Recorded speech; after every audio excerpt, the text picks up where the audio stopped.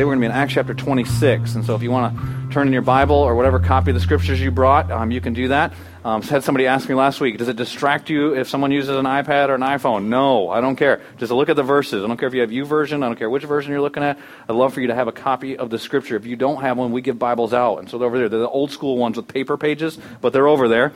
If you brought your own scroll, I'm cool with that too. Okay, just love for you to have a copy of the scripture so you can see what's happening around the passage as we look at it together. So we're going to be in Acts chapter 26. I'm starting verse 19 in a moment. Let me pray for us, and then we'll open up the scriptures together to get right to the passage. Father, I come before you and I pray that you would speak to us. Show yourself our Father. We did the Father's Day message last week and talking about the fathers that we're supposed to be to reflect your love. Will you just wrap your arms around us today? Show us your love. Show us your grace.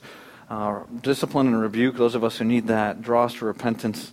Father, if there are any that don't know you, I pray that today would be a day of salvation. I pray for church people that would be too proud to say that they don't really know you as Savior, that they've just been doing church, that you'd convict their hearts today and draw them to you, that we wouldn't let them miss a real relationship with you because we don't want to talk about those kinds of things. And Father, I pray for those of us who need encouragement too, those of us who need healing, those of us who need any words that would lift our faces to you, God, that you'd be the lifter of our souls this morning. In Jesus' name I pray.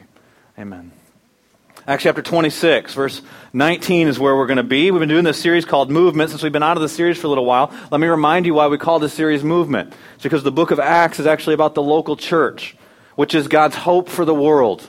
It's his plan A for reaching the world for Jesus Christ. There is no plan B. The local church is, what we see here, we call it Southbridge, and some churches call it, Providence, or what Covenant Church of something, or whatever different Summit Church and Vintage 21, all these different churches in town. Those are local churches.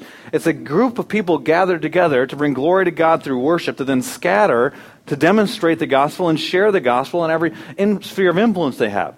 And in the first century, it was a movement of God. Now, over the years, we've tried to make it into other stuff. Try to make it a political movement, try and get our guy in office. We tried to make it a moral movement to clean up society. We've tried to make it a philosophical movement where we can discuss all the latest ideas. We've tried to make it all kinds of different stuff that it's not. The church was intended to be a group of fully persuaded people, fully persuaded by the gospel, that come together, worship God, bring him glory through that, then scatter throughout the city wherever they're at, and wherever they're at, that's their platform to open people's eyes to who Jesus Christ is through their lives and through their words as a witness, Acts 1:8, wherever they're at. And that's what the church was. And what it was people that were fully persuaded, then living out what the logical conclusion of that is, their faith in their daily life. And we've seen it from Acts chapter 1 to now Acts chapter 26. And we've been focusing in on lately this church planter named Paul. He goes around, he starts churches in different cities. He preaches in the synagogues, he goes to the marketplace, he's living out his faith. And what we saw with Paul is he was at one time a skeptic. And he moved from being a skeptic, and he was so skeptical he wanted Christians to be killed, to then being interested as God got his attention, then converted, and not only converted, but then fully persuaded. And what's happening in Acts chapter 26 is that Paul, because of his faith, has been arrested. He was found innocent in Acts chapter 23 and chapter 24 and chapter 25, but he's been sitting in a prison for 2 years. And every once in a while he gets called out to come say something to some officials. The last Roman official that called him out was a guy who's a materialist, and by that I mean he thinks everything's about here and now. And his name was Festus, and he couldn't understand all this resurrection talk and why Paul would live his life the way that he does. And so he asked the king of the Jews, so it's a Roman official, now he asked the king of the Jews, Agrippa, who's a hedonist. By that I mean he lives for pleasure. And he's in an incestuous relationship with his sister Bernice, that's his wife, and he comes in to evaluate what Paul's saying. And so what Paul does is he puts them on trial and basically confronts them with, what are you going to do about Jesus Christ? It doesn't matter what you do to me. What are you going to do about Jesus Christ? And what he's been telling so far through Acts chapter 26 is about his conversion experience and the vision he received, which was a commission for him to go and be God's witness. And then we pick up where he's talking to Agrippa here in verse 19. So then, King Agrippa, he says, Acts chapter 26, verse 19, so then, King Agrippa, I was not disobedient to the vision from heaven, the commission that God gave me, what he wants me to do with my life.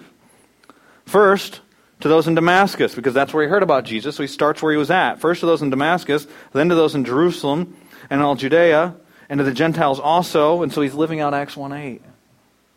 And so where he's at and where he starts at, he tells people about Christ, and then he goes to the next place. He tells them about Christ. He goes to the next place. He tells them about Christ. He says what he preached. I preached that they should repent and turn to God and prove their repentance by their deeds. That's why the Jews seized me. They've been claiming this because Paul had defiled the temple, which he hadn't, and the charges actually changed throughout the different trials he's been on. But he's saying this is why, because I was preaching repentance. I was preaching that they had to turn to Jesus Christ. I was preaching that all the prophets and all the Old Testament pointed ultimately to Jesus, and they didn't want to deal with Jesus. And so they had me arrested in the temple courts. They tried to kill me. But I've had God's help. And we've seen this. And we saw Paul's mentor, who's not a Christian, a Jew, stand up before the Sanhedrin and say, if you try to resist these guys, you're fighting against God if God's behind this. And so even if you kill Paul, God's still going to fulfill his mission. And Paul's had God's help to this very day. And so I stand here and I testify to anyone who will listen, to small and great alike. I'm saying nothing beyond what the prophets and Moses said would happen, the Bible, that Christ would suffer, and as the first to rise from the dead, would proclaim light to his own people and to the Gentiles. At this point, Festus, that Roman official, interrupted Paul's defense, said, "You're crazy. You're out of your mind, Paul," he shouted. "Your great learning is driving you insane. Spending too much time in the Bible." "I'm not insane." Still respectful. "Most excellent Festus," Paul replied. "What I'm saying is true and reasonable." And he's really appealing to King Agrippa. He says, the king is familiar with these things and can speak freely to him. I can speak freely to him. I'm convinced that none of this has escaped his notice because it was not done in a corner. Christianity, Jesus Christ was crucified in public. When he rose, he appeared to over 500 eyewitnesses, plus other people that he appeared to. There are more than that, the amount of people that he appeared to. And now, at this point, in this passage of Scripture, Christianity has been being preached for 3 decades. And it's not like a cult where like only the leaders know the secret truths of what you're supposed to know to really know God. It's not like that. That's a cult when you see that kind of stuff. Christianity is a message that's given to each follower of Christ. Each one has access to the Scriptures. Each one is able to then proclaim that message. So this wasn't done in a corner. King Agrippa knows this. And then he says to King Agrippa, who's king of the Jews, "King Agrippa, do you believe the prophets?" If he says no, the Jewish people aren't going to follow him. If he says yes, Paul's saying, then you've got to believe in Jesus Christ, because they all point to Jesus Christ. And he says, "I know you do, Agrippa." Then Agrippa said to Paul, "Do you think that in such a short time you can persuade me to be a Christian? Think you can persuade me?" Paul replied, and here you see his heart. "Short time or long, I pray God that not only you, but all who are listening to me today may become what I am." And it's like he looks down at his hands, except for these chains. Yes, I want you to be persuaded. I want you to become what I am. And you know what I am? I am fully persuaded.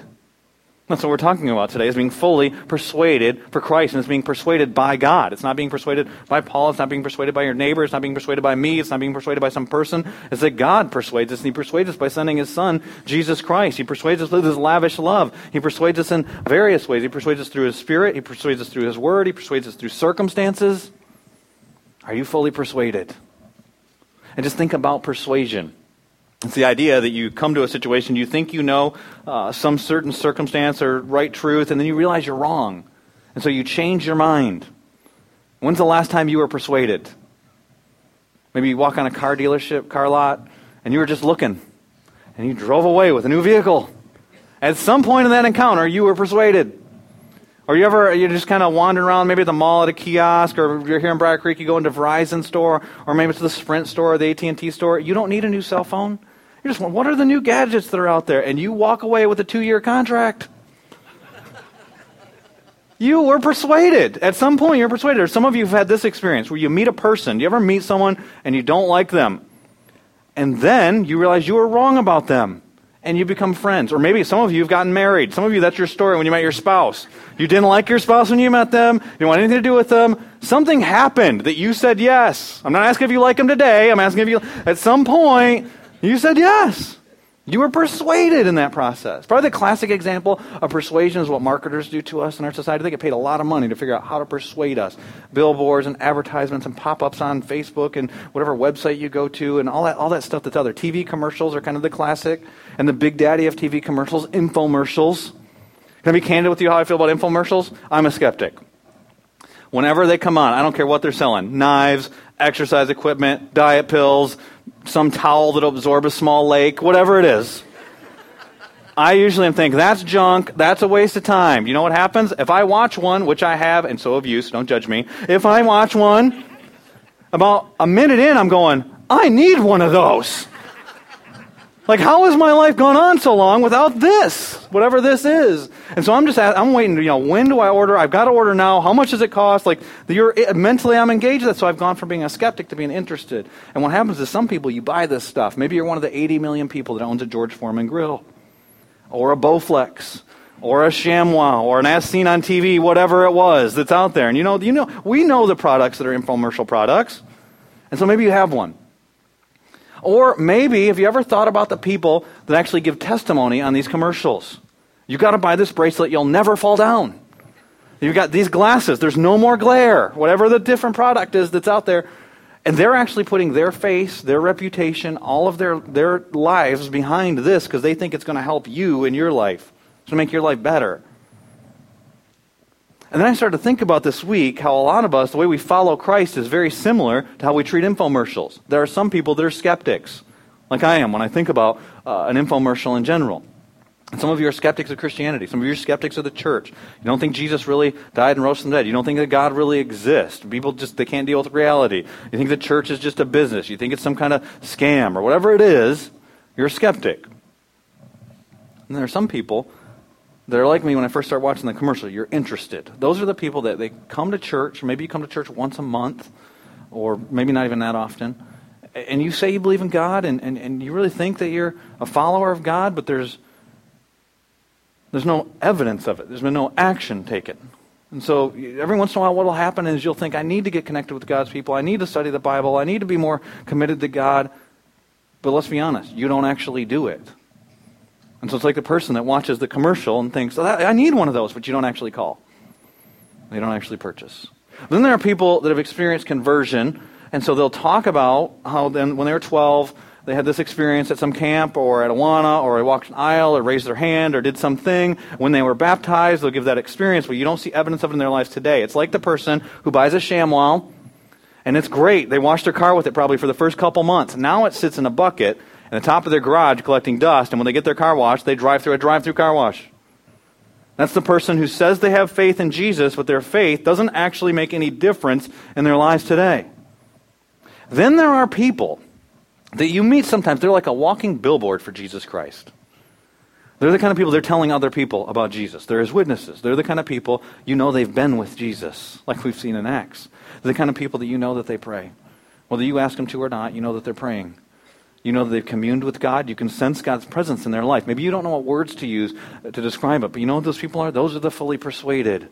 Those are the people who love God with all of their heart, with all of their soul, with all their mind, with all of their strength. It wasn't because some guy gave a spiel about Jesus and they decided they were in.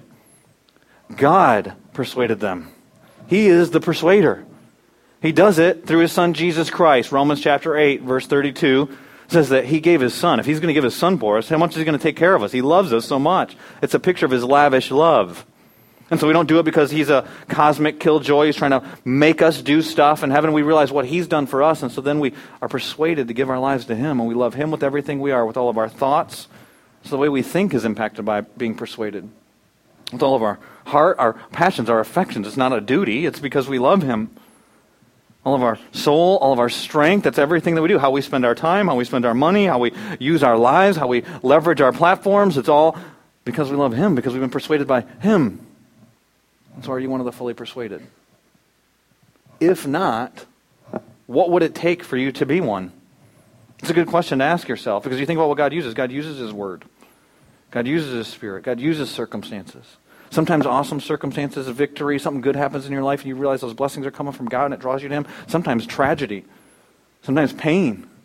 Well, C.S. Lewis famously is the one who said that God whispers to us in our pleasures. He speaks to us in our conscience. But he shouts to us in our pains. He says it's God's megaphone to rouse a sleeping world. And so what would it take for you to be fully persuaded? Because what we see in this passage of Scripture are two lives. One of a man who's fully persuaded. One of a man who knows that God's trying to persuade him and won't take it. Won't go. Makes no decision, which is a decision. And what we see is that those who are fully persuaded give evidence, give proof of God's worth. See, the fully persuaded life is a life that proves God's worth. All of our lives, in some way, prove what we think that he's worth. But the fully persuaded life is a life that proves God's worth, that he's worthy of everything. That he's worthy of all of our time, all of our affections, all of our emotions, all of our mind, all of our resources, all of who we are. He's worthy of all of it. And the fully persuaded life demonstrates that, gives evidence of that, gives proof of that. They're persuaded. The word persuaded is used 7 times to describe Paul's ministry in the book of Acts. Each time it's about his evangelistic ministry, trying to persuade other people to come to Christ. Sometimes they do, sometimes they don't. Sometimes they stone him, sometimes they flog him, sometimes they throw him in prison, sometimes they slander him. Sometimes whole regions of the world come to Christ. But in every circumstance, what we see is that Paul is fully persuaded. And what he does in this passage is he's trying to persuade Agrippa. He says, look at my life. Go back up to verse 19. In verse 19, the thing he points to is his obedience. He says, King Agrippa, I was not disobedient to the vision. Now, if you have a copy of the Bible, you can go back and see the vision. You can read about it in verses 13 through 18 in Acts chapter 26, right above where we're at right now. The vision was Jesus Christ taking from being a skeptic to being interested to being converted to being fully persuaded. And what ended up happening was that he was then given a commission or a mission for his life. If you remember when we were in Acts chapter 26 before, that mission was to open their eyes. Open the eyes of anyone you come into contact with, Paul, to Jesus Christ. Open their eyes from darkness to light. Open their eyes to my love for them. Open their eyes to how I changed their lives. That's your commission. And Paul says here, I was not disobedient to that. Well, some of us, we all ask God, what do you want me to do with my life? Let me challenge you with this. Don't ask that question unless you're really willing to obey it. Because what if he says to you, like he said to Paul, I want you to suffer for my name? What are you going to say? I just wanted to know, just wondering, I'm going to kind of go with my plan now. Or what if he says like the rich young ruler, sell all your stuff, give it to the poor? What if he says like the woman caught in adultery, stop sinning, go and sin no more? Are you really willing to obey it? Don't ask unless you're willing to obey. And what Paul is saying here is, I was not disobedient to the vision. The vision was, you're going to suffer for my name. You're going to open their eyes to Christ. You're going to be my witness. That's the vision. And I told you when we were preaching that passage, sometimes I get people to come to me and say, Pastor, what should I do? Should I work at this company or that company? Should I do these? What do you think I should do with my life? And I usually say, I don't know. But I do know Acts chapter 26, verse 18 says that wherever you're at, you're supposed to open people's eyes to Jesus Christ. And so if you're an IT director, and whatever company, whoever you come into contact with, whoever is in those cubicles that you oversee, and whoever you're servicing, and they're a client or they work at your company, you're to open their eyes to Christ. And if you're a stay-at-home mom, that's your platform. Open those children's eyes to Christ. And if you're a doctor, open your patient's eyes to Christ. Open your coworkers' eyes to Christ. Open other doctors' eyes to Christ, and the nurses' eyes to Christ, and the family members who come to visit the patient's eyes to Christ.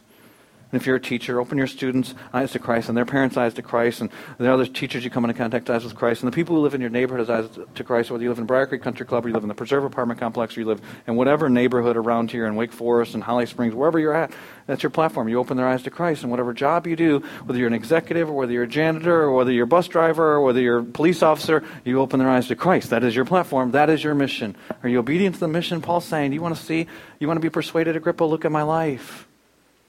I was obedient. You see Christ in my life. My life gives proof of God's worthiness to me, and he's worth my life. And he talks about how he obeyed in verse 20. Go to the next verse. He says, first to those in Damascus, because that's where I was at. That was my platform. I tried to open their eyes to Christ. And then to those in Jerusalem, I went there, and then all Judea, and then to the Gentiles. It follows Acts 1:8. And so where I was at in Raleigh-Durham, and then people in North Carolina, wherever I'd go, and then wherever I traveled around the world, wherever I went, trying to open their eyes to Christ. And what did he do? He says, I preached that they should repent and turn to God and prove their repentance, proof, by their deeds, by their lives. So their lives should be proof of God's worth, of what? Of the repentance that's happened in their lives. What is repentance? A Bible term. I say it all the time in the Bible. If you've been around church, you've probably heard repentance a lot of times. You see it in lots of places. You see John the Baptist in the New Testament when he comes in before Jesus. He's the forerunner to Jesus. He's trying to open people's eyes to Christ. He preaches a message. Matthew chapter 3, verse 2, repent, the kingdom of God is near. Repentance. Jesus, the first demand he makes of people in his public ministry. Matthew chapter 4, repent. The kingdom of God is at hand. The kingdom of God is near, depending on your translation. But he says repent. He's demanding repentance. Jesus starts his earthly ministry talking about repentance. He ends his earthly ministry talking about repentance. Luke chapter 24, verses 46 to 48, he says, he told them this is written, the Christ will suffer and rise from the dead. He's talking about the Old Testament and the prophets, the Moses.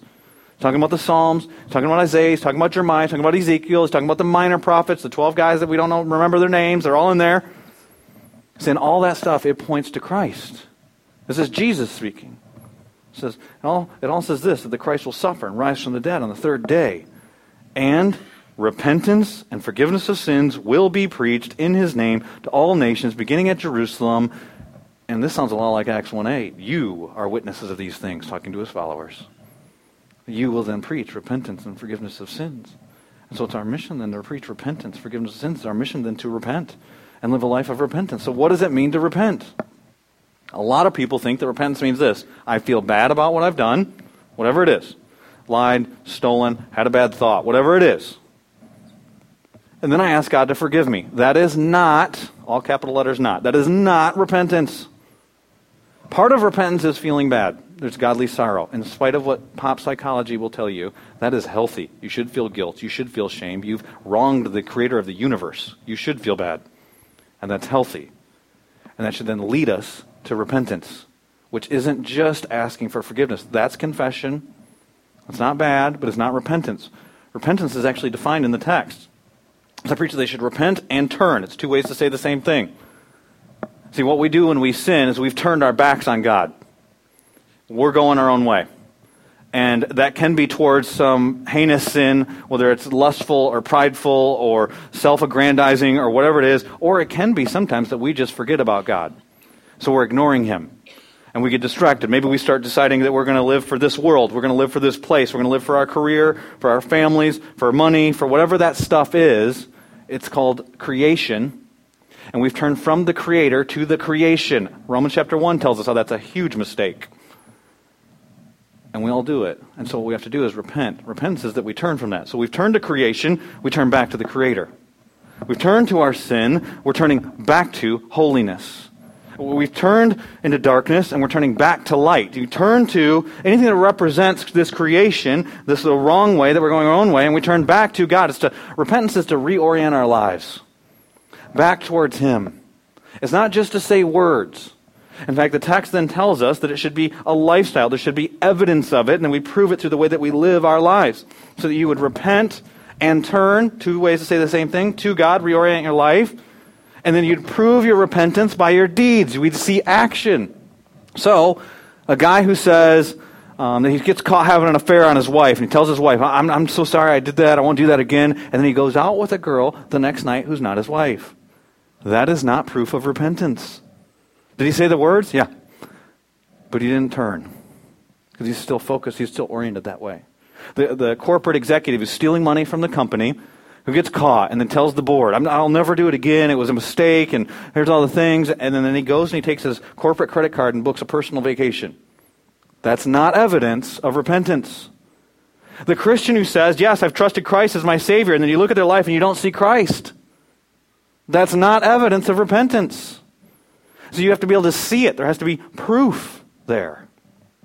It's like I was at a friend's house last weekend with my family, my wife and my 4 kids, and we went over, we were celebrating the graduation of a young gal from high school. She's going to college, and her parents had invited us over for her graduation party. They're members of Southbridge, and we went over there and took my wife, 4 kids. We trampled into their house and having a good time, meeting their friends. They're introducing us to their friends and feeding us, and we're having a great time. And there were other kids that were there. And the other kids were all going up in the bonus room at their house. And in their bonus room is where they had their pets at. And so my kids wanted to go up and see the animals and be with the other kids. And so I went up with them to check out what this was like and saw what their pets were. They had 2 pets up there. One was a turtle, was in a tank, looked totally safe. And so thought everything was okay there. The other one was a ferret. Not a parrot, a ferret. Ferret is like a weasel, which I was told would be more complimentary than comparing it to a hamster. To me, I think it looks like a large and long hamster, but whatever. It's a furry, long animal if you've never seen one, and a pretty mild-mannered thing. In fact, it was laying there in this swing like this, and kids were running around screaming, and I thought, he's got to figure it out. Like, that's good right there. And so he's sleeping. Everything seems okay. He's in a cage. I go downstairs with my wife and adults, and I have adult conversation. I leave my kids up there. But there's just some parental instinct every once in a while that you think, I need to check on them. And so I looked at my wife and said, I'm going to go check on the girls. I go upstairs. Somebody let the ferret out. I don't know if it was one of my children or if it was somebody else's child. I will take the blame if we need to. Probably. But anyway, what ended up happening is the ferret got out. It was hiding for its life underneath the turtle tank. All the kids are surrounding the ferret, and its little pink nose is like sticking out and moving like crazy. And he won't come out of there. I don't know what happened before that moment, but he decided to pop out. And he jumps up on the leg of this teenage boy that was in the room. He didn't want anything to do with the ferret. So he shoos it off. He goes back up against the wall. And the ferret's running around. Everybody's freaking out, not knowing if they should grab it or not. And then it starts to head towards its cage. And it seems safe, and everything's going well. Until it notices my 7-year-old daughter, Ava. Ava's standing there, and for some reason, the ferret, who I've been told they're kind animals, they're mild-mannered animals, they don't bite. It goes into attack mode and starts chasing my daughter. She starts screaming and running. It's prancing towards her, pouncing, whatever ferrets do, and it's going after her. And it was not a highlight parental moment for me. I started laughing. I'm looking down, I'm laughing. And she's jumping on couches over beanbag chairs, and there's a whole bunch of people in the room, but for some reason it wants her. And so it's running after her. And then I realized she's screaming, her face is turning red, and she's really scared. So I felt bad, felt guilty. And so I was like, I'll go get the ferret. So I go over there to pick the ferret up, and it starts biting at me. And so I jump back. I'm trying to hold it back by my bottom of my shoe, and it reaches around my leg and bites the back of my leg, draws blood. And I start running around like a 7-year-old little girl. And I'm not kidding. I was just instinctual. It bit me, and I was like, ah! And I started running. I looked over. The junior high boy is laughing. He's leaned up against the wall laughing at me. So now I'm humiliated. The ferret stops chasing me, and it goes over. It jumps on my 2-year-old daughter who's on a beanbag chair. And I see it grab a hold of her calf, and it's pulling her calf on her leg. Now I'm mad. So now I go over and I grab the ferret by the neck, grab it by its body, I yank it away, and I'm taking over to its cage, and right when I turn, there's the young lady who just graduated. She walks into the room. Her pastor is now strangling her pet. She didn't see the other part of everything that happened. She comes up, grabs the ferret from me, takes it away. I apologized later, and I think we're okay. If you had told me, when I went up the first time into that bonus room, this is a great guard animal. This is they bite. You have to watch out. I was told afterwards, this ferret doesn't bite. And I was thinking, it bit me. I know, it bite. It only went after people in my family. So maybe it only bites Lears. Maybe it just goes after their blood. I don't know. Before that, I would have never thought that a ferret was a scary animal. I never thought it was an attack animal. But I saw, and now I had evidence. And the same in Christianity. Don't tell me you walked an aisle. Don't tell me you were 12 years old. Don't tell me about Awana. Let's look at your life. You have Christ? Let's see him. Where is he at in your decision making? Where is he at in your relationships? Where is he at in your thinking? How do you use your job as a platform for him and for his glory? How are you living out Christ? Is Christ in my life? Is it Christ in my hope? Is it Christ in my prayers? Is it Christ in everything that I do? Then we see the evidence, the proof of repentance. And do you know what that looks like to people that don't have Christ? That looks crazy. Apart from God's intervention and his persuading in their lives, they will think you are a fool.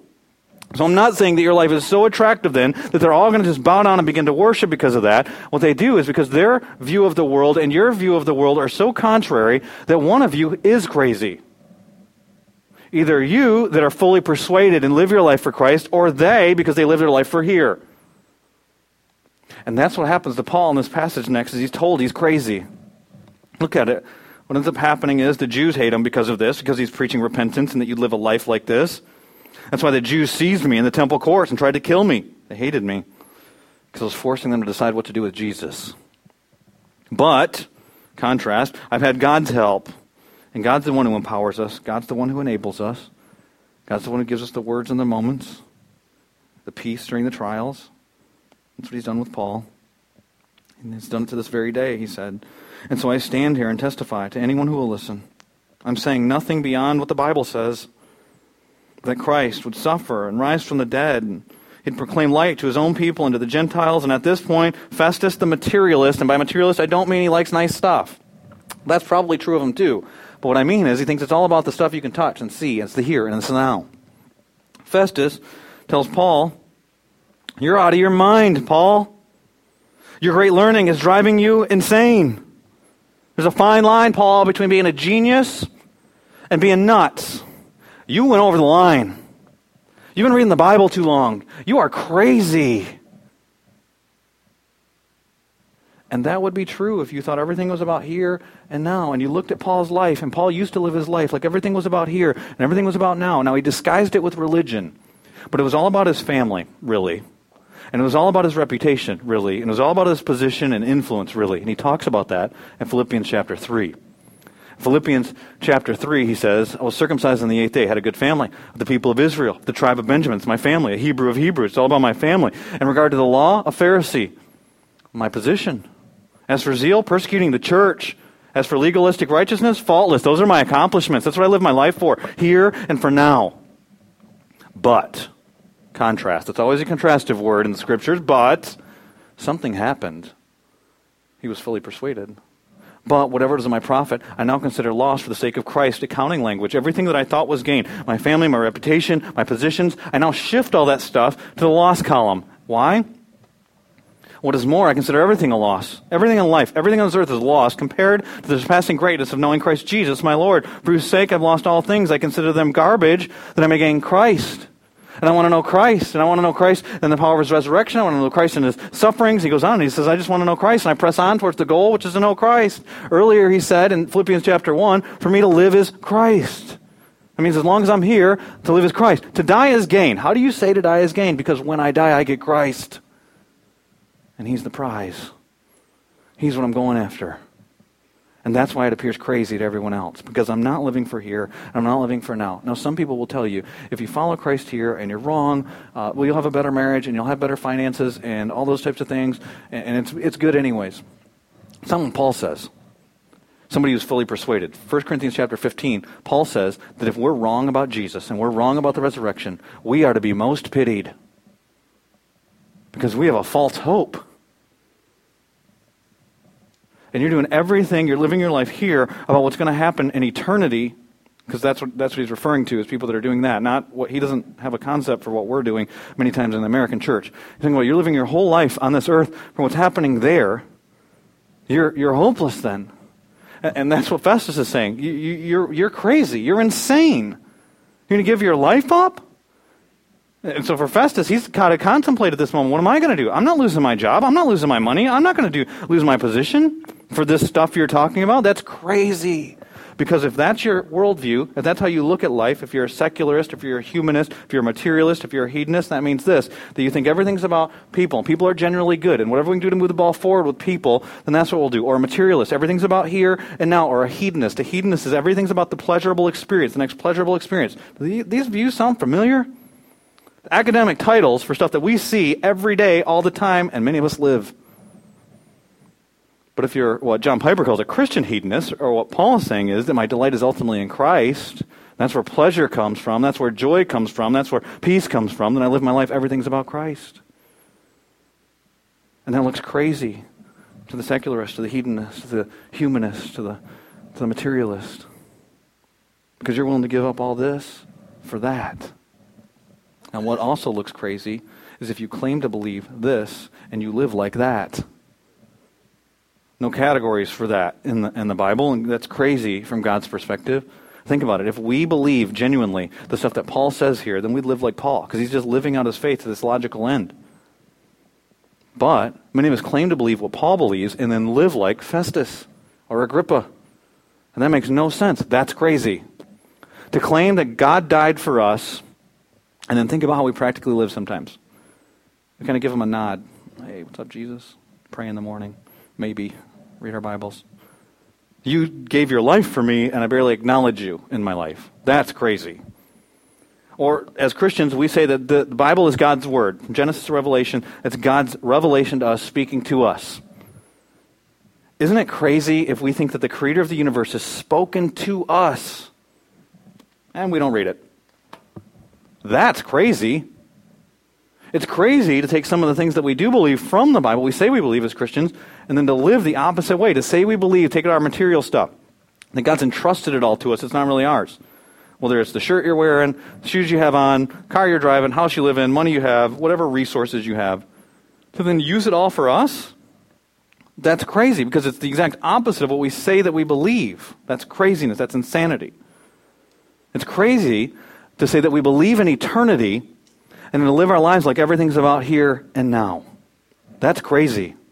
Especially when you consider what the Bible teaches about eternity and that how we live here and now impacts how we will spend eternity. If that's really true, if we really believe that, and then live like everything's here and now, that's craziness. And so what happens then is there are a lot of people that would think that. You don't want to say it because in church or whatever, and then you hear about people who live like Paul, and you think they're crazy. No, they're just living out what they believe. It's like I read this week about a young gal, a Muslim gal in the Middle East. Somebody gave her a Bible. She's 18 years old, and she trusted Jesus Christ as her Savior. I was reading an article about how she trusted Christ. She was talking about how she was laying in a room reading her Bible, and it was like God spoke to her from the pages, like lit up, like the verse was just coming off the page to her, that Jesus Christ is the way, the truth, the life. There's no other way to the Father but through Jesus Christ. And she places her faith in Jesus. It says then she laid there for about 14 minutes, she said. And then went out into the living room where her father was reading. Her father is an imam. An imam is a Muslim leader. It might be the chief priest of the temple, but it's a Muslim religious leader, not just someone who is Muslim. And she goes out there, her father, who's an imam, sitting there reading. She says, Dad, I want to tell you two things. First, I'm a follower of Jesus Christ. Secondly, I think that Muhammad was demon-possessed. To which then, her father, the article said, responded by beating her so badly that her eyes almost popped out of her head, her face was black and blue, smashed her teeth in, she almost died. 14 minutes before she was willing to risk her life for Jesus Christ. How long have you known Jesus? That was her platform. Open his eyes to Christ. That's your dad. He's right out there in the living room. Open his eyes to Christ. Or you can read about missionaries throughout history. Stephen Neal writes a book called The History of Christian Missions. And he talks about Christianity going into Japan. And around page 161, he talks about this. He tells the story about how in the 1500s, Christianity from Europe was going into Japan, and how the emperor of Japan decided this is going to mess up our country. We got to get them out of here. Banished the Christians from there. Not everybody left, but he banished them from there. In fact, the first martyrs, the European martyrs, didn't happen until 1617. And they were different brands of Christianity, but they had their heads chopped off. And there are all kinds of things that were done to Christians in Japan. People that had converted to Christ. Most of the Japanese, they converted to Christ. What they did is they crucified them. It was brutal in how they tried to end Christianity in that country. And Neil tells a story about how in Yedo, it's now Tokyo, in Japan, was taking place there, is that one time they actually crucified upside down 70 Japanese Christians. They didn't die by crucifixion, though. They crucified them by the water at low tide so that the water would come up and drown them. Can you imagine being asked the question, do you believe in Jesus? If you say no, you get to go free. If you say yes, they will crucify you upside down and you will drown to death. Who would say yes? You'd be crazy if you think life is all about here and now. But if you think life is actually about then and there, that what you're doing here impacts there, then you'd be crazy not to die for Christ. Because like Paul says, for me to live is Christ. I'm proclaiming Christ. To die, I get to be with him. What are they going to do? Take my life? In fact, the Bible says that. You don't fear those who all they can do is take your life. Fear the one who can throw you into hell. Live your life for him. He loves you. He poured his life out for you. Don't deny him. It'd be crazy not to live for him if the things we say are true. And so what Paul wants to do more than anything is he wants to persuade Agrippa. Give your life to Christ. I don't care what you do to me. I want you to come to Christ. He puts them on trial. He responds to Festus' statement that he's crazy by saying, I'm not insane, most excellent Festus. He's still respectful. What I'm saying is true and reasonable. And then he addresses the king. He says, the king is familiar with these things, verse 26. The king is familiar with these things, and I can speak freely to him, presumptuous somewhat. He says, I'm convinced that none of this has escaped his notice. It wasn't done in a corner. Jesus is crucified, rose, has been being preached for 3 decades. King Agrippa, do you believe the prophets? King of the Jews, do you believe in the Old Testament that the Jews believe in? And he's just talked about how all of it points to Jesus Christ. He says, I know you do. And then Agrippa said to Paul, do you think that in such a short time you can persuade me to be a Christian? So what Agrippa's doing here is what many people will do in American churches all across our nation. Here's the message. Maybe even identifies with a portion of it, but will decide to make no decision. He's not repenting. He's not turning from his sin and from his relationship with Bernice and from his hedonism to God and to find pleasure ultimately in God and to be focused on the light instead of darkness and holiness instead of sin and Christ instead of this world.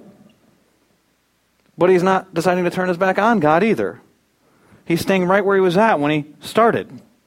No decision is a decision. He evades the question. You think you're going to persuade me to be a Christian in such a short time? Paul replies, I don't care how long it takes. Short time or long. I pray, and it's God's work, it's not mine. I pray, God, that not only you, but all, probably looked at Festus, probably looked at Bernice, probably looked at all the other people that were there. So that all, they become like me, become what I am. Which is interesting when you consider the picture, and then Paul looks down at his chains, and you think about, in Acts chapter 25, we were told, when Agrippa came on the scene, he came with great pomp and circumstances, and with all their royal robes, and all their garments, and the flashiness and the overwhelmingness of this, he's trying to overpower them with his presence. And then you've got Roman officials like Festus, and you've got other Roman officials that are there, and all their people that come with them. And then you've got Paul, who's a prisoner. A humble-looking man. We know that he doesn't have a great appearance. We see throughout the Scriptures, so that description, aren't you glad that that'd be classified forever if you're Paul? But we know that of him. And he looks at these folks and says, I want you to be like me. Because what he's saying is, I want you to know what it's like to be bought at a price and your life isn't your own. And so you don't have to be bound by all this stuff. I want you to know what it's like to have real freedom. I want you to know what it's like to have real forgiveness. I want you to know what it's like to be adopted into the family and be a son of the King. I want you to know what it's like to be able to give your life for something in these 80 or 100 or 120 years that will impact all of eternity. And I don't care how long it takes, but I want that for you, Agrippa, and I want it for everyone else. Except I don't want you to be in chains. And then Agrippa and Festus, they don't make a decision. And we see what happens in the verses after this. They try to figure out what to do with Paul. They make no decision about Jesus Christ. No decision about Jesus is a decision. It's a decision to stay right where you were at when you started. And so I want to ask you and challenge you not to be like that. You need to repent, and repent today. If it's of sin, however heinous the sin is, murder, adultery, whatever your thing is, repent. Because you need to be, not for my sake, not for the sake that you might lose everything in your life from this earthly perspective, but you need God. Repent. Some of you need to repent, and it's not such heinous sin. It's just, I've been ignoring God.